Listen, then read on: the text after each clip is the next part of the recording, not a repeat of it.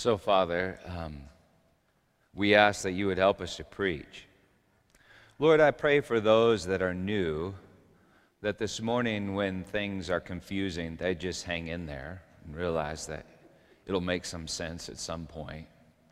For those that have been here, Lord, for every sermon through the Revelation, I pray that you'd help them to connect the dots and not to think to themselves, oh, I heard this before, but to see you in maybe a new way. Lord God, the picture that unfolds in Scripture of who you are is utterly stunning to me and overwhelming to me.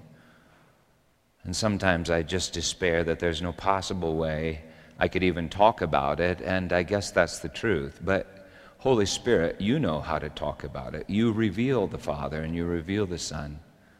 And so would you do that this morning as we preach? In Jesus' name we ask it. Amen. One particular day, I must have been maybe 7, so it was along around 1967, 1968. My friend Tim found something amazing in a field.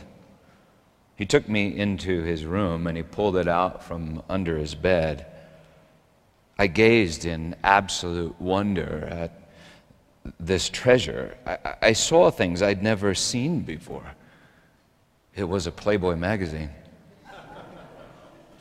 That night at dinner, once I got home, that night at dinner, I just couldn't sit still. I longed to run and hide. I was being tormented. The torment came from my father's presence. Not because he was bad, but because he was good, and not because he taught me that he taught me that naked ladies were bad. It's not that naked ladies were bad. Actually taught me that they were more than just good. They were holy. Even at the age of 7, I knew that the problem wasn't with naked ladies, but how I had taken knowledge of them in Tim's room. My dad rarely spanked, but he would speak. And the word would burn. I remember there were times when I just wanted to yell, "Dad, hit me or ground me, but stop talking!" No more words. Well, that night I wanted to run and hide, for his presence was torment to my soul. And yet I didn't want to hide, for the outer darkness was even worse. And so I finally just cracked. I said, "Dad, I got to talk to you." We went up to my room, sat next to each other on my bed. Actually, I remember lying on my back, pressing my feet against the bunk bed above me, and through tears I just spilled my soul. When I finished my confession, I did not hear one word of condemnation. I think he kissed me. He would always kiss me. And then he looked me in the face, and with the voice of deepest compassion, I remember he said this, "Peter, are you going to be okay?" And then he said, because he always said this, "I love you, and I'm proud of you." And he left the room. My dad died about 14 years ago. And you know what felt like the worst torment for about an hour one night long around 1967 has now become, and actually always was, my deepest desire. And that is just to be with my dad, my Abba, my father. I was the apple of his eye. I discovered who I am by looking at the image reflected in the pupils of his eyes. I can't say that I never looked at another Playboy magazine, but I have enjoyed a wonderfully passionate marriage for 35 years, largely because of that night. I have thoroughly enjoyed Holy Communion in the sacrament of my covenant of marriage, and like my dad, I became a pastor. Not because I thought I should, but more like I just realized this is who I am. Now, I had all sorts of other motives that God would have to burn away in time, but somewhere in the depths of my being, I just identified with my dad. I am his beloved. I had a good dad. And you have a good dad. Actually, the very, very, very best dad, even though a snaky dragon has been misleading you about that now for quite some time.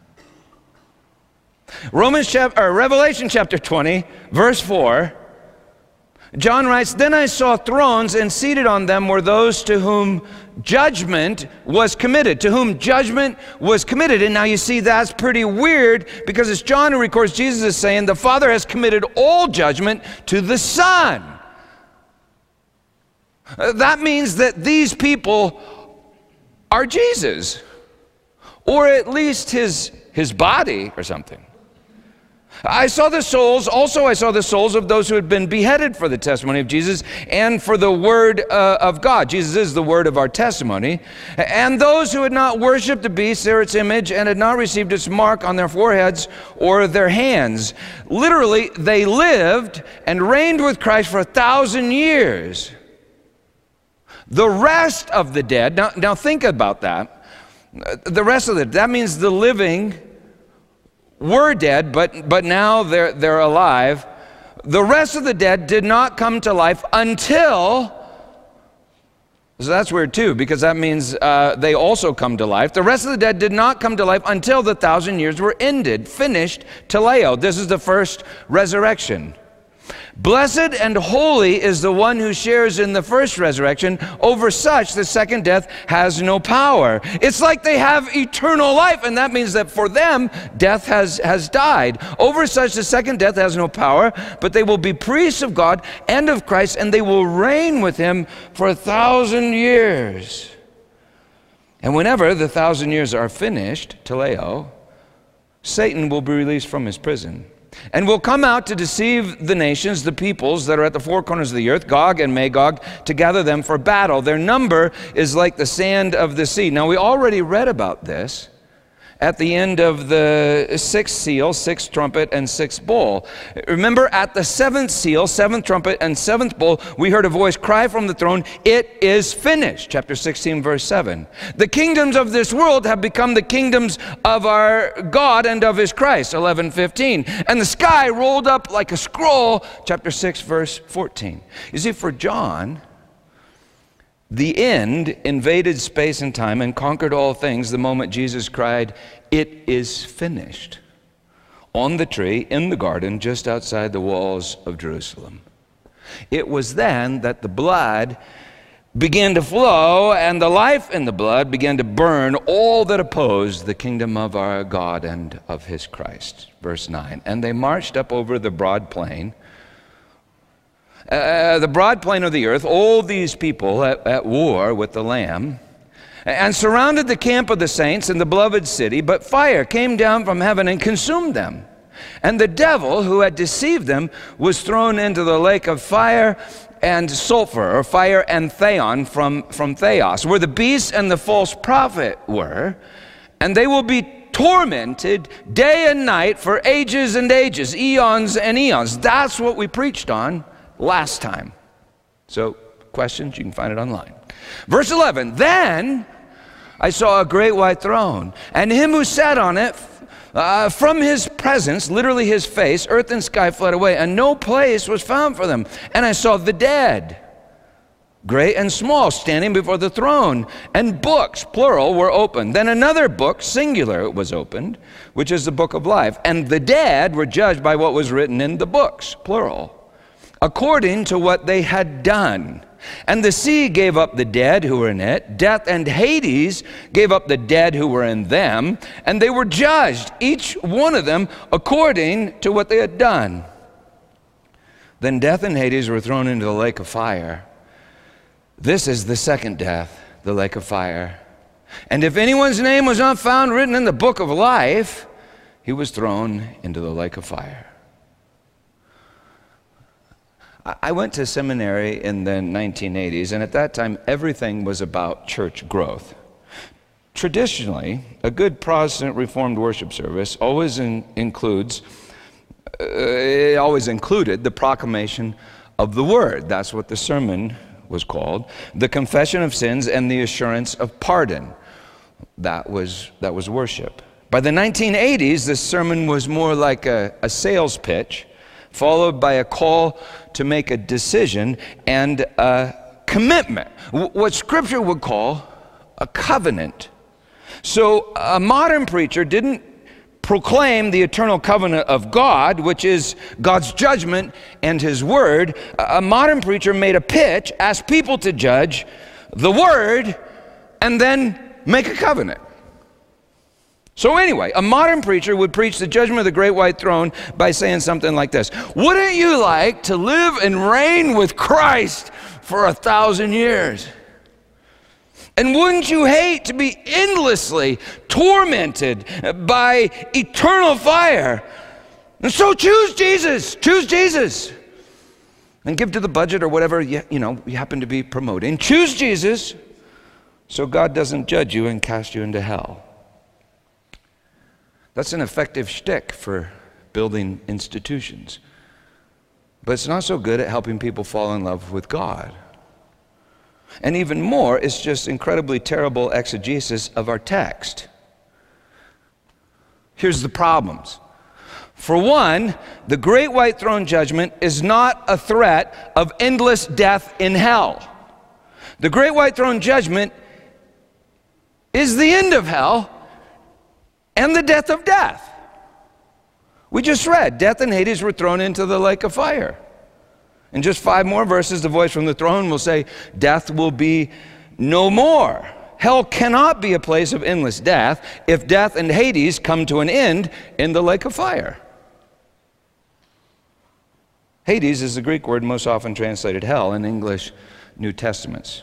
10 times it's translated as hell in the King James, and once it's the grave. It's the realm of the dead, just like Sheol, the Hebrew word, in the Old Testament. Gehenna is the other word often translated hell. In English New Testaments, in the King James, it's translated as hell 9 times and hellfire 3 times. Gehenna was the valley that surrounded Jerusalem on 2 sides. To enter the city from the outer darkness, you often passed through Gehenna. Gehenna was also called Tophet, which means place of fire or burning place. And according to Isaiah, it was the breath of God that set it ablaze. The breath of Yahweh, like a stream of brimstone, doth kindle it, writes Isaiah chapter 30, verse 33. Breath of God. Wasn't it the breath of God breathed into a mound of clay that made you? And doesn't the Word of God ride on the breath of God? The Word of God is the judgment of God. God is one. God is love. And God is a consuming fire. We're talking about the lake of fire and Theon, or fire that is Theon. Theon comes from Theos, theology, God. Theon comes from Theos and means brimstone or divinity. So it can be translated sulfur or divinity, and you look at the word of the etymology of sulfur, and it comes from that idea that it's like breath of God that sets things ablaze. The lake of fire is the death of death. It swallows up death forever. And that, my friends, can only be God. Isaiah 25, verse 6. Listen closely. On this mountain, Mount Zion, the Lord surrounded by Gehenna, on this mountain, the Lord of hosts will make a feast and destroy the veil that covers all people. And He, God, will swallow up death forever. The lake of fire that is divinity is the death of death, who is eternal life. In the end, death is swallowed by life, and death is no more. Temporality is swallowed by eternity, and all things become new. Outer darkness comes to an end in this lake that is light. The end is a lake of light. Lostness comes to an end in the lake of foundness. That is the way. Lies come to an end in the lake of truth, the truth. Death comes to an end in a lake of light, way, truth, and life. And the life is in the blood that was shed on the tree in the garden at the end of the sixth day of creation, sixth day of the week, sixth hour of the day. It was then that eternity invaded time, and it's there that all things are made new. It's the judgment of God. I am not comes to an end in a lake of burning I am. Well, anyway, that's one problem with the way that we've preached the great white throne judgment. The great white throne judgment is not the beginning of some endless hell. The great white throne judgment is the end of temporal hell and the presence of eternal way, truth, life, and light. Another problem with the way that we've preached this is that although this is the final judgment, it's already happened, is happening, and will happen. For John, there's only one judgment. John 3. This is the judgment, singular. The light has come into the world, and men love darkness rather than light. John 12, Jesus says, now is the judgment of this world. Now is the ruler of this world cast out. New Testament refers to Christ's sacrifice on the tree as the end of the aeons, the end of the ages, the end. That would be the last, the eschatos, the last judgment. Revelation 21:22, Jesus says, I am the end. I am the beginning and the end, the first and the last, the Alpha and the Omega. Paul refers to his mere appearing, the appearing of Jesus as the judgment. 2 Thessalonians, he calls it the epiphany of his appearing, or the epiphanao of his parousia, that is the manifestation of his parousia. Parousia is the Greek word often translated coming. Scholars like Karl Barth argue that it means something like this: effective presence.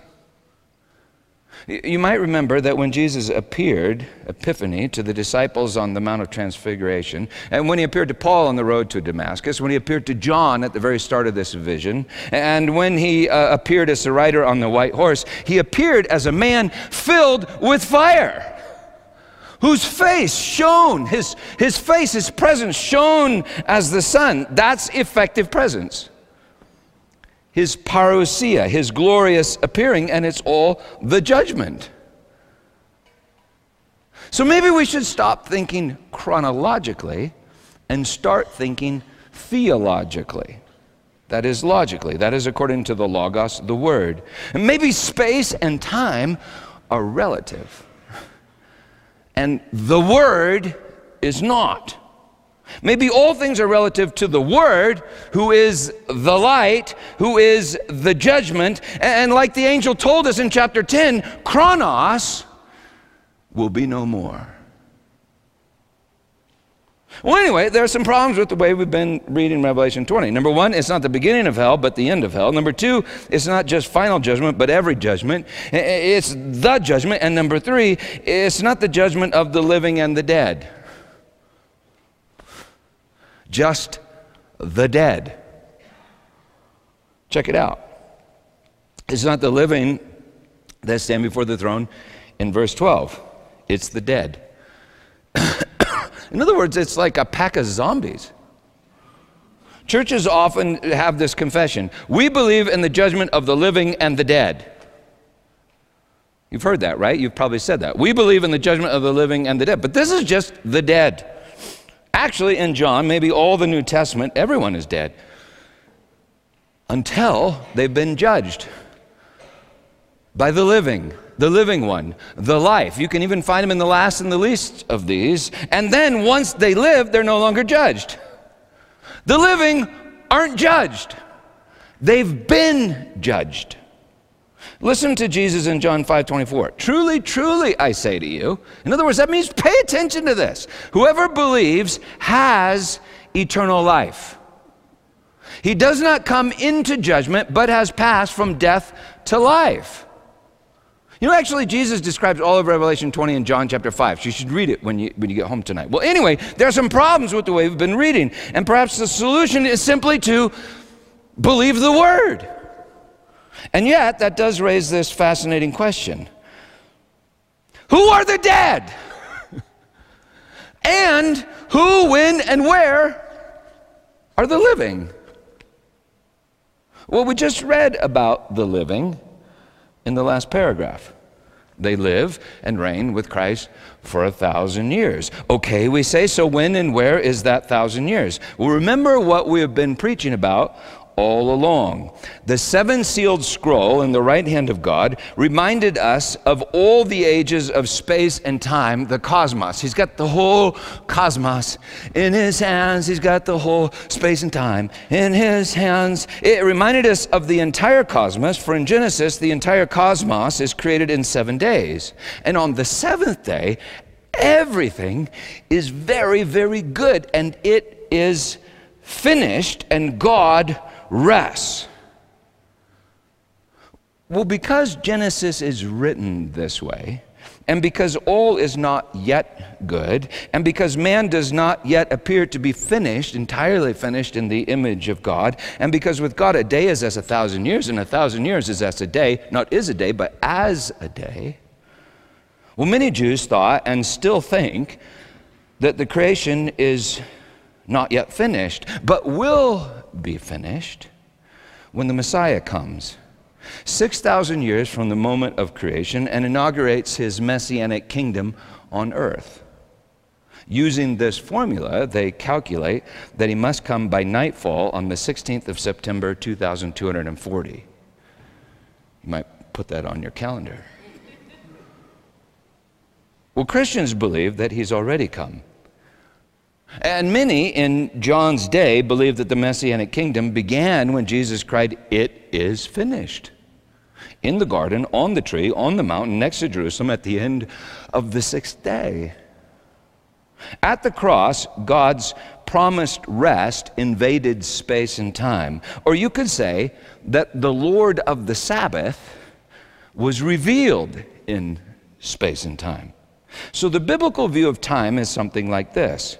God creates all things in 6 days, 6 yoms, ions, or ages, and on the 7th day, it is finished. And everything is good.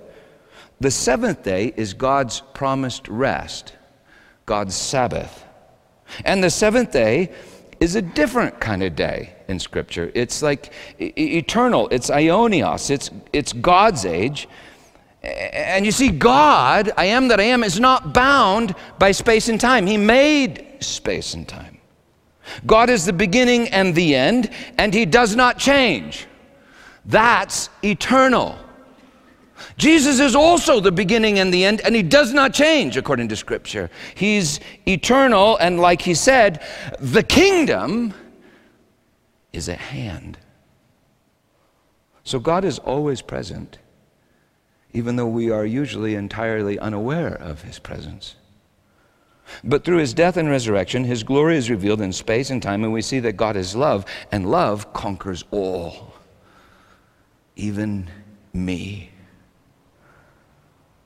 Well, this is why we work 6 days, and on the 7th day we rest, to remember eternity, to remember creation, to remember our God.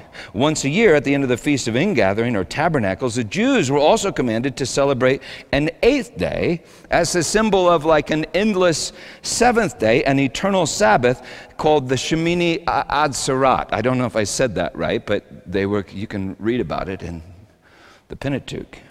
Jesus was crucified at the end of the 6th day, and he rose on the 8th day. So when and where are the living? Well, maybe they're right here, right now.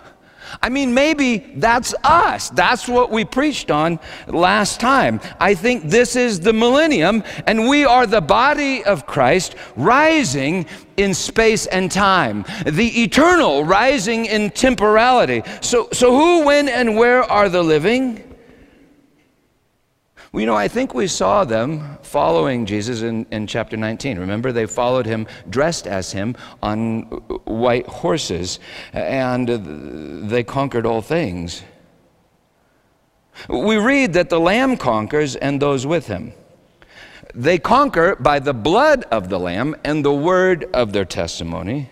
We read at the start that the one who conquers will eat from the tree of life, not be hurt by the second death, have his name written in the book of life, and sit on the throne of God with God and rule over the nations. The one who conquers, the one who conquers. 1 John writes this, everyone born of God conquers the world. And this is the victory that conquers the cosmos, our faith. Jesus said, all things are possible to him who believes, to him who has faith. He's the lion. He is the lion who looks like a lamb and conquers all things. One could argue that the most influential person of the 17th century wasn't a king or a pope, but a peasant named Lawrence. As a young man, God seemed to speak to him one day as he meditated on a tree and thought about how death comes to life like a tree in the spring. He joined a monastery and served as a cook and also a fixer of sandals until he died in relative obscurity at the age of 80 years old. Because he was known for such kindness and this absolute relentless joy, Lawrence was interviewed by the servant of a French cardinal, the servant named Abbé de Beaufort. Those interviews, along with a few notes found upon Lawrence after he died, well, they were preserved in this little book called The Practice of the Presence of God.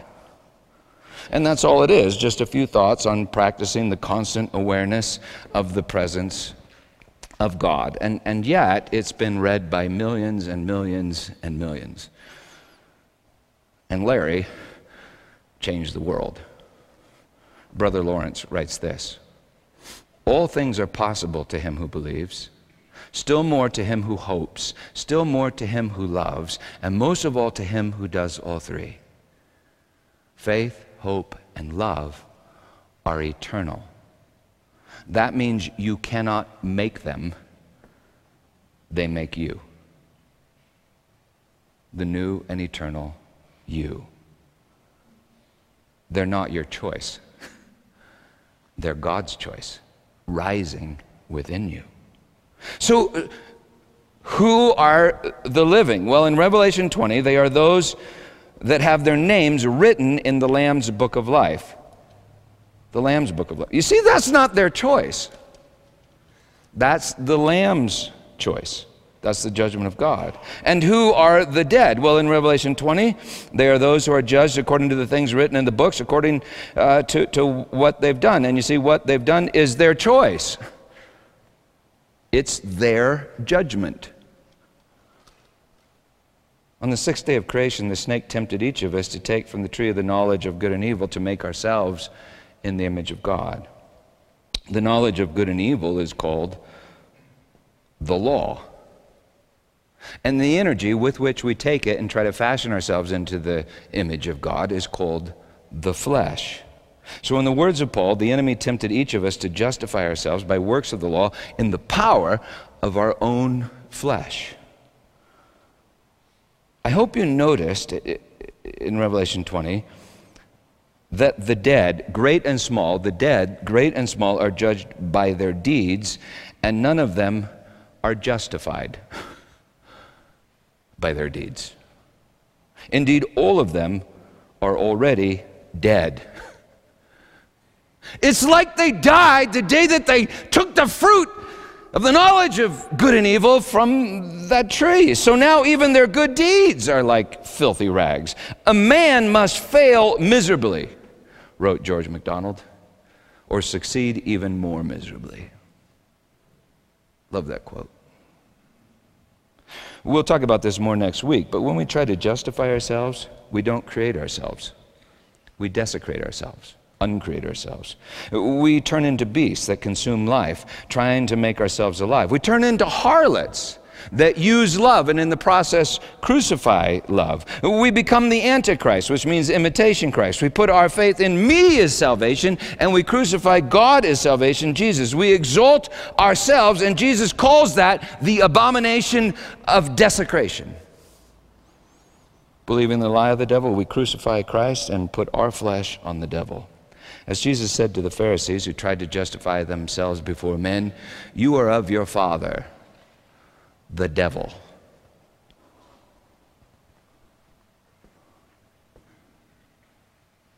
The day you eat of it, you will die.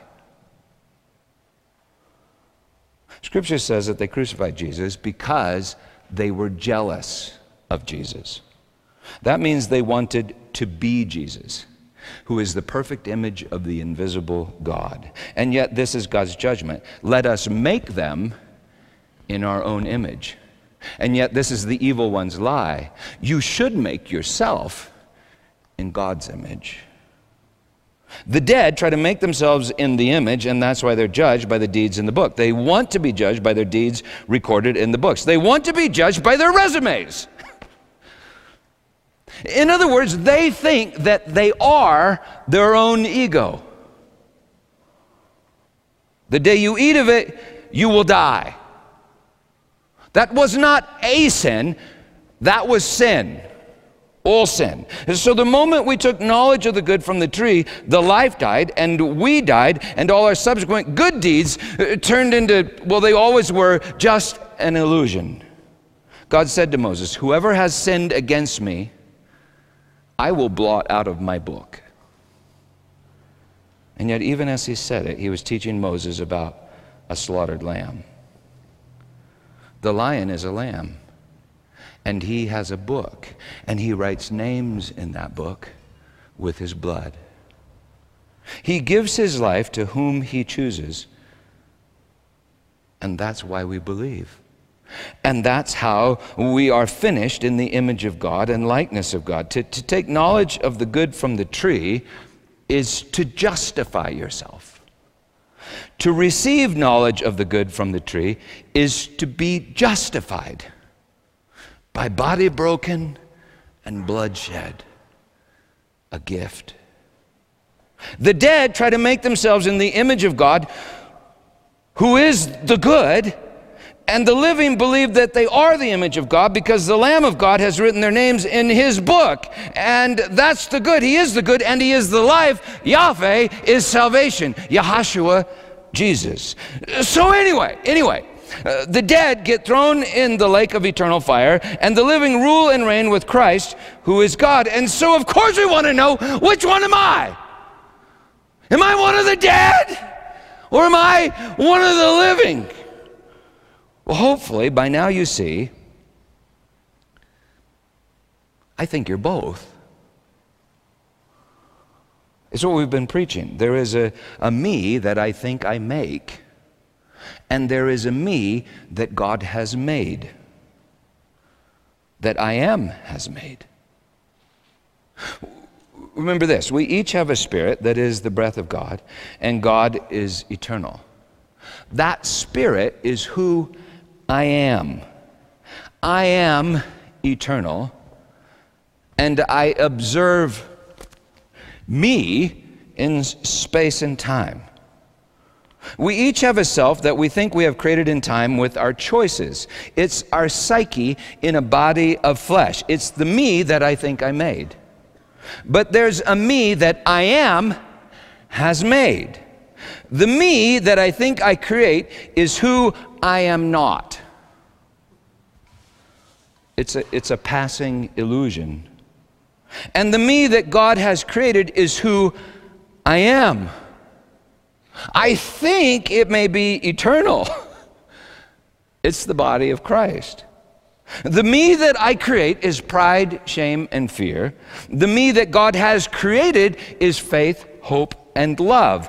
The me that I create is my judgments, disobedience, darkness, lies, and death. It's temporal and hollow. It's empty. Empty space and time. The me that God creates is his judgment, mercy, light, truth, and life. It's the fullness of all my space and time. So in the words of St. Paul, you have an old Adam, an old body of death that can do nothing but sin. Why? Because it's the spawn of the devil. And you have a new Adam, who is eternal, indestructible, cannot die, and is actually incapable of sin, because he is entirely free. He is an absolutely free will. 1 John 3, John writes this, whoever sins is of the devil. For this purpose the Son of God appeared, manifested, to destroy the works of the devil. Whoever has been born of God does not sin, for he cannot sin. See, you have a self that is dead and can do nothing but sin. And you have a self that is alive and is incapable of sin. He who loves is born of God and knows God, writes John. He who does not love does not know God. I bet you love at times and don't love at other times. You see, when you love, it's God in you that's doing the loving. God is love. And when you don't love, well, that's just the old you, the spawn of the devil. In John chapter 10, to a group of Jews, get this, who were about to stone him, whom he previously seems to have referred to like 2 chapters before as the spawn of the devil, Jesus says this, is it not written in your law, the Bible, the Psalms, you are God's? See, Jesus acted as if eternity was buried deep in even the worst of hearts. He acted as if every dirty field contained buried treasure, and so he would pay just any price for that field. He spoke as if each of us were a field containing wheat and tares, or wheat and weeds, as if each of us were grain and chaff, each of us were sheep and goats, each of us were spirit and flesh. But here's the rub. That which is born of the flesh is flesh, and that which is born of the Spirit is spirit. Flesh cannot just decide to become spirit. A goat cannot just decide to become a sheep.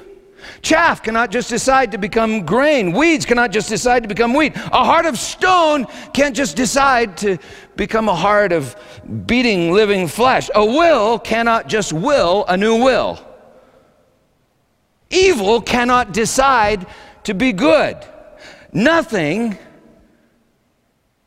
or nothingness, nothing cannot decide to be something. And the dead cannot decide to live. So we read about the judgment and we all start to panic. We all start asking, how can I change? Preacher, give me some of that knowledge of the good so I can choose to be good and make myself good and save my soul. How can I change me? Listen to the judgment of God. You can't.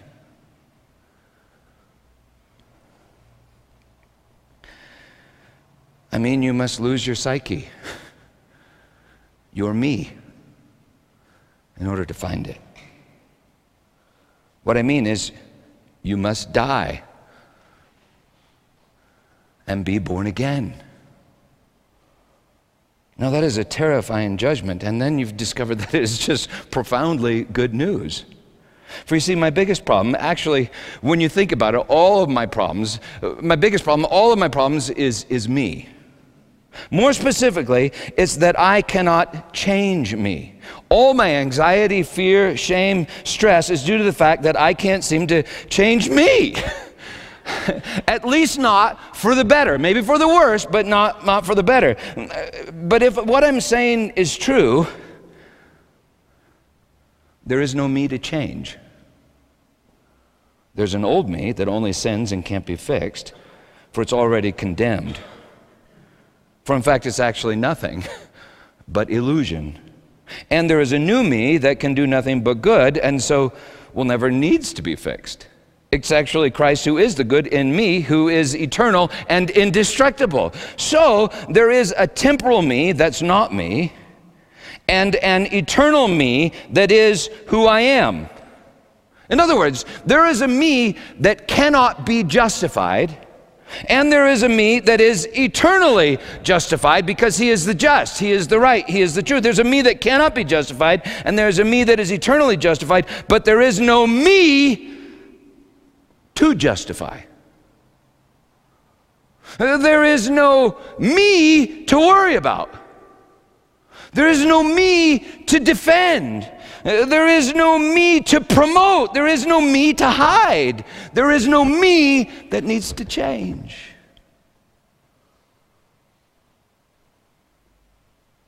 You see, God is not a God of second chances. We need to get rid of that phrase. God is not a God of second chances. God is the creator of new creations. You don't need a second chance. You need a new heart. That's what the prophet said. That's what the whole Old Testament was about. You need a new me. There is no me to change, but there is a me to lose. And there is an utterly fascinating me to be discovered. You see, every good decision in me is a revelation of who I truly am. Unless, of course, I think that I created those good decisions in me, and then those good decisions in me define who I am not. Why? Because I've killed them. I've killed them and created my ego. That is my sin. So do I need to worry about that? No, you don't need to worry about it, because listen to what Paul writes. Consider yourself dead to sin. You must consider yourself dead to sin and alive to God in Christ Jesus. You can't fix the old man. You just need to observe that he's already dead. He's nothing. He's dead. That sounds like a horrifying judgment, but you see, it is the best possible news. For months now, I've been fascinated by something from the practice of the presence of God. Abbe de Beaufort, who interviewed Brother Lawrence, writes this at the start of the book. Brother Lawrence was aware of his sins and was not at all surprised by them. That is my nature, he would say. The only thing I know how to do. He simply confessed his sins to God without pleading with him or making excuses. After this, he was able to peacefully resume his regular activity of love and adoration. If Brother Lawrence didn't sin, he thanked God for it, because only God's grace could keep him from sinning. St. Paul wrote, rejoice always, don't worry, and thank God for all things. Philippians 4:4. And so I've tried to do that for years. I've tried to thank God for everything, but I still worry. And I do not rejoice always. I've tried to thank God for everything, but this week I realized, I really haven't thanked him for me. And instead I have constantly worried about me. Do you know that it's impossible to thank God for the old me? For the old me is the me that I thought I made. So there's no one to thank. It's my ego. But the new me is the me that I did not make. The me that loves because it knows that it is constantly loved because God is love. I can't make love. I can't create love. Love creates me by living his life in me. I can't create the real me, only discover the me that has been created. The me that has been created and buried in a field, a dirty field like treasure, or that is rising from a tomb like eternal life. It's impossible to thank God for the old me. For the moment I genuinely thank God for the old me, I discover the new me in its place. In the very place that we were called not his people, there we will be called children of the living God. In the very place the old Jerusalem is destroyed, we're about to see the new Jerusalem come down. It's where sin increased that grace abounded all the more. It's from the tomb of the old self that the new self is born. I had a friend that used to make these beautiful bronze statues, works of art. You'll see them like in Evergreen and Breckenridge, places like that. He told me about how he did it. First, he'd fashion a figure out of wax, and then he'd encase that figure in clay. And then he'd fire the clay, which would harden the clay and melt the wax, leaving a void in this earthen vessel. And then he would pour molten bronze into the void. One day he said this to me, Peter, that process, it's always a religious experience for me. I think it's how God makes me and you and all of his people. My sin is like the wax that forms a void, and the grace of God is the burning hot substance of God that melts the wax and fills the void. It's faith, hope, and love in me, and it's eternal. You know, Scripture teaches that the inner sanctuary in the temple was eternal and separated from the outer courts of the temple with a curtain. You are that temple according to Jesus. I think the great and glorious surprise may be that I am is hidden behind the curtain in every individual and unique temple of human flesh, like breath in a ball of clay. And when we see Christ die, that curtain is ripped and love begins to fill our temple from the inside out, like molten bronze that fills an earthen vessel. And so in this way, I discover that I am the body of Christ and the image of God. And with Christ, I begin to reign and rule from the throne in the temple of my own soul, an individual and unique temple constructed by means of individual and unique sins committed in space and time that have now been filled with the eternal substance of God, who is grace. When Jesus told the parable of the wheat and the weeds, he made it clear that we can't turn weeds into wheat, just as we can't turn wax into bronze. He also made it clear that we don't have the ability to separate one from the other, but we must wait for the judgment. There will be a judgment on the last day. But when we surrender to the ever-present presence of God, when we wait on God, we come to the judgment. The judgment of the last day, here and now. Judgment. We're not cast into the lake of fire, but the fire wells up from a spring in the midst of our souls and fills the temple of God with the Spirit of God. The fire destroys the old man. That's the glorious disappearing. And the fire reveals the new man, the one that was buried in the prison of the old man, and the one that is revealed in the emptiness left by his passing. And so in this way, I discover who I truly am. That's a pretty glorious appearing. So we wonder sometimes. I preach and people say, Peter, what can I do? What do I do? Well, I wrote this down one day. I can watch me die. And I can watch me rise from the dead. I can lose my life and find it. I can observe my own creation, and I am made forever grateful. Okay, that's weird. So then, how is the old man destroyed, and how is the new man revealed? How do we live free of our anxiety, shame, fear, and despair? How do we enter God's rest, become who we truly are, and live in the perfect freedom of absolute and relentless love? Well, with whatever faith God has given you, even it's the size of like a mustard seed, with whatever faith He's given you, practice the presence of God. You sit on the side of the bed with your heavenly Dad and confess your sins and receive His mercy. Jesus said, if you've seen me, you've seen the Father. Jesus is the presence of God. Remember when He appears to John at the start of the Revelation, his eyes burn with fire, his face shines like the sun. He's covered in white, but then John says this, he sees His feet. They're burnished bronze, as if refined by fire. in a furnace. Psalm 22:14. Read it and you discover that there was a moment on the cross in which Christ's body appeared to have been made of wax. And yet here it is. Burnished bronze, solid gold, eternal. You've been wax, but you will be solid gold. And maybe you already are and just didn't know it.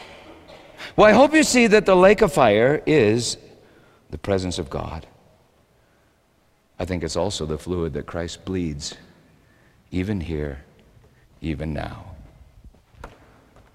And so he took the bread and broke it, saying, "This is my body." The book of Hebrews says that his body is that curtain in the temple. Said, "This is my body given to you, take and eat." And in the same manner, after supper, he took the cup, saying, "This is the covenant in my blood, poured out for the forgiveness of sins. Drink of it, all of you." Do you understand? He is not asking you to make a covenant and try harder. He is the covenant, the eternal covenant, revealed in time that you might become just who it is that you truly are. Dark cup is wine, light cup is juice.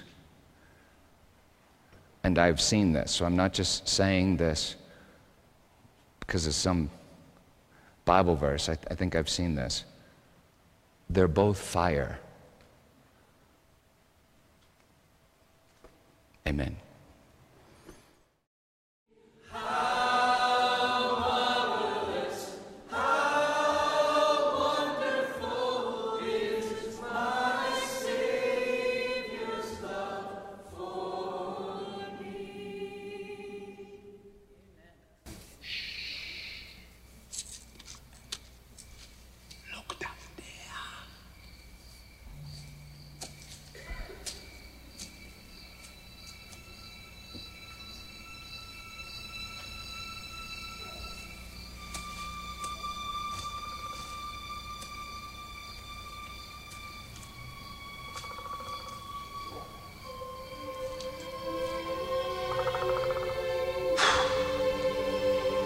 That's not my father. It's just my reflection. No. Look harder.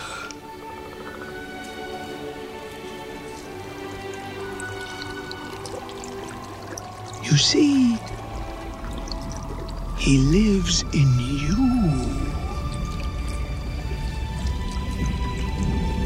Simba. Father?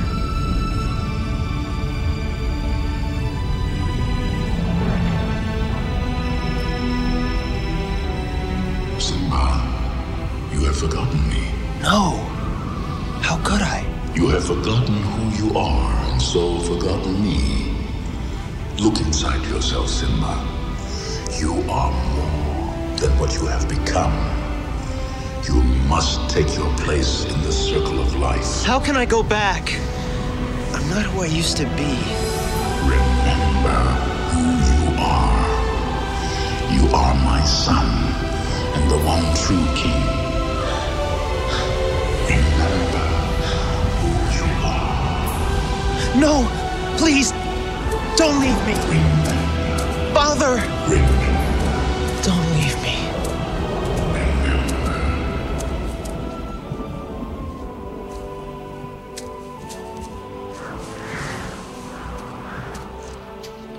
What was that?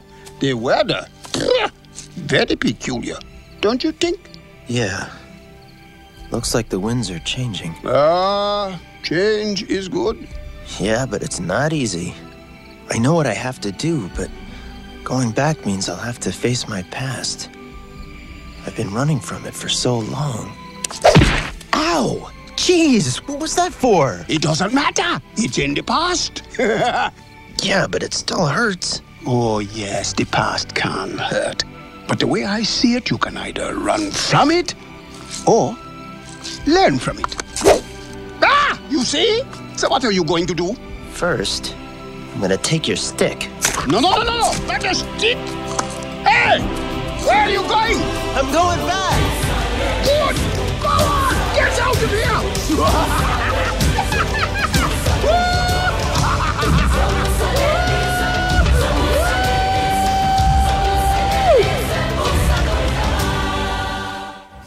So if you didn't understand the sermon, that's what I was saying. I have been crucified with Christ, and it's no longer I who live, but Christ who lives in me. And he's the Lion of Judah. So this is Thanksgiving week, and maybe you could take some time to practice the presence of God. And, oh, hey, I brought a copy of the book. But anyway, you can get the presence of practice. You can download it for free. It's everywhere. So if you can read the book, that might help. But practicing the presence of God really is just being aware of God's presence wherever you are and whatever you're doing, and then doing those things for Him. But it's also important to take some time every now and then and just sit and look in your Father's eyes. And you do that with the eyes of your heart. And when you're doing that, maybe this week you could do this. Just say, "Thank you, Father, for me." You see, when you say that, that burns the old man. It burns your ego. It destroys him, because you acknowledge that you yourself are a gift. It burns the old man, and the new man appears, who is the life of the Father in you. And then you begin to live gratefully. You begin to live worshipfully. You begin to live freely. And, well, that's the glorious appearing of Jesus in you. All I'm saying is, believe the gospel. Amen.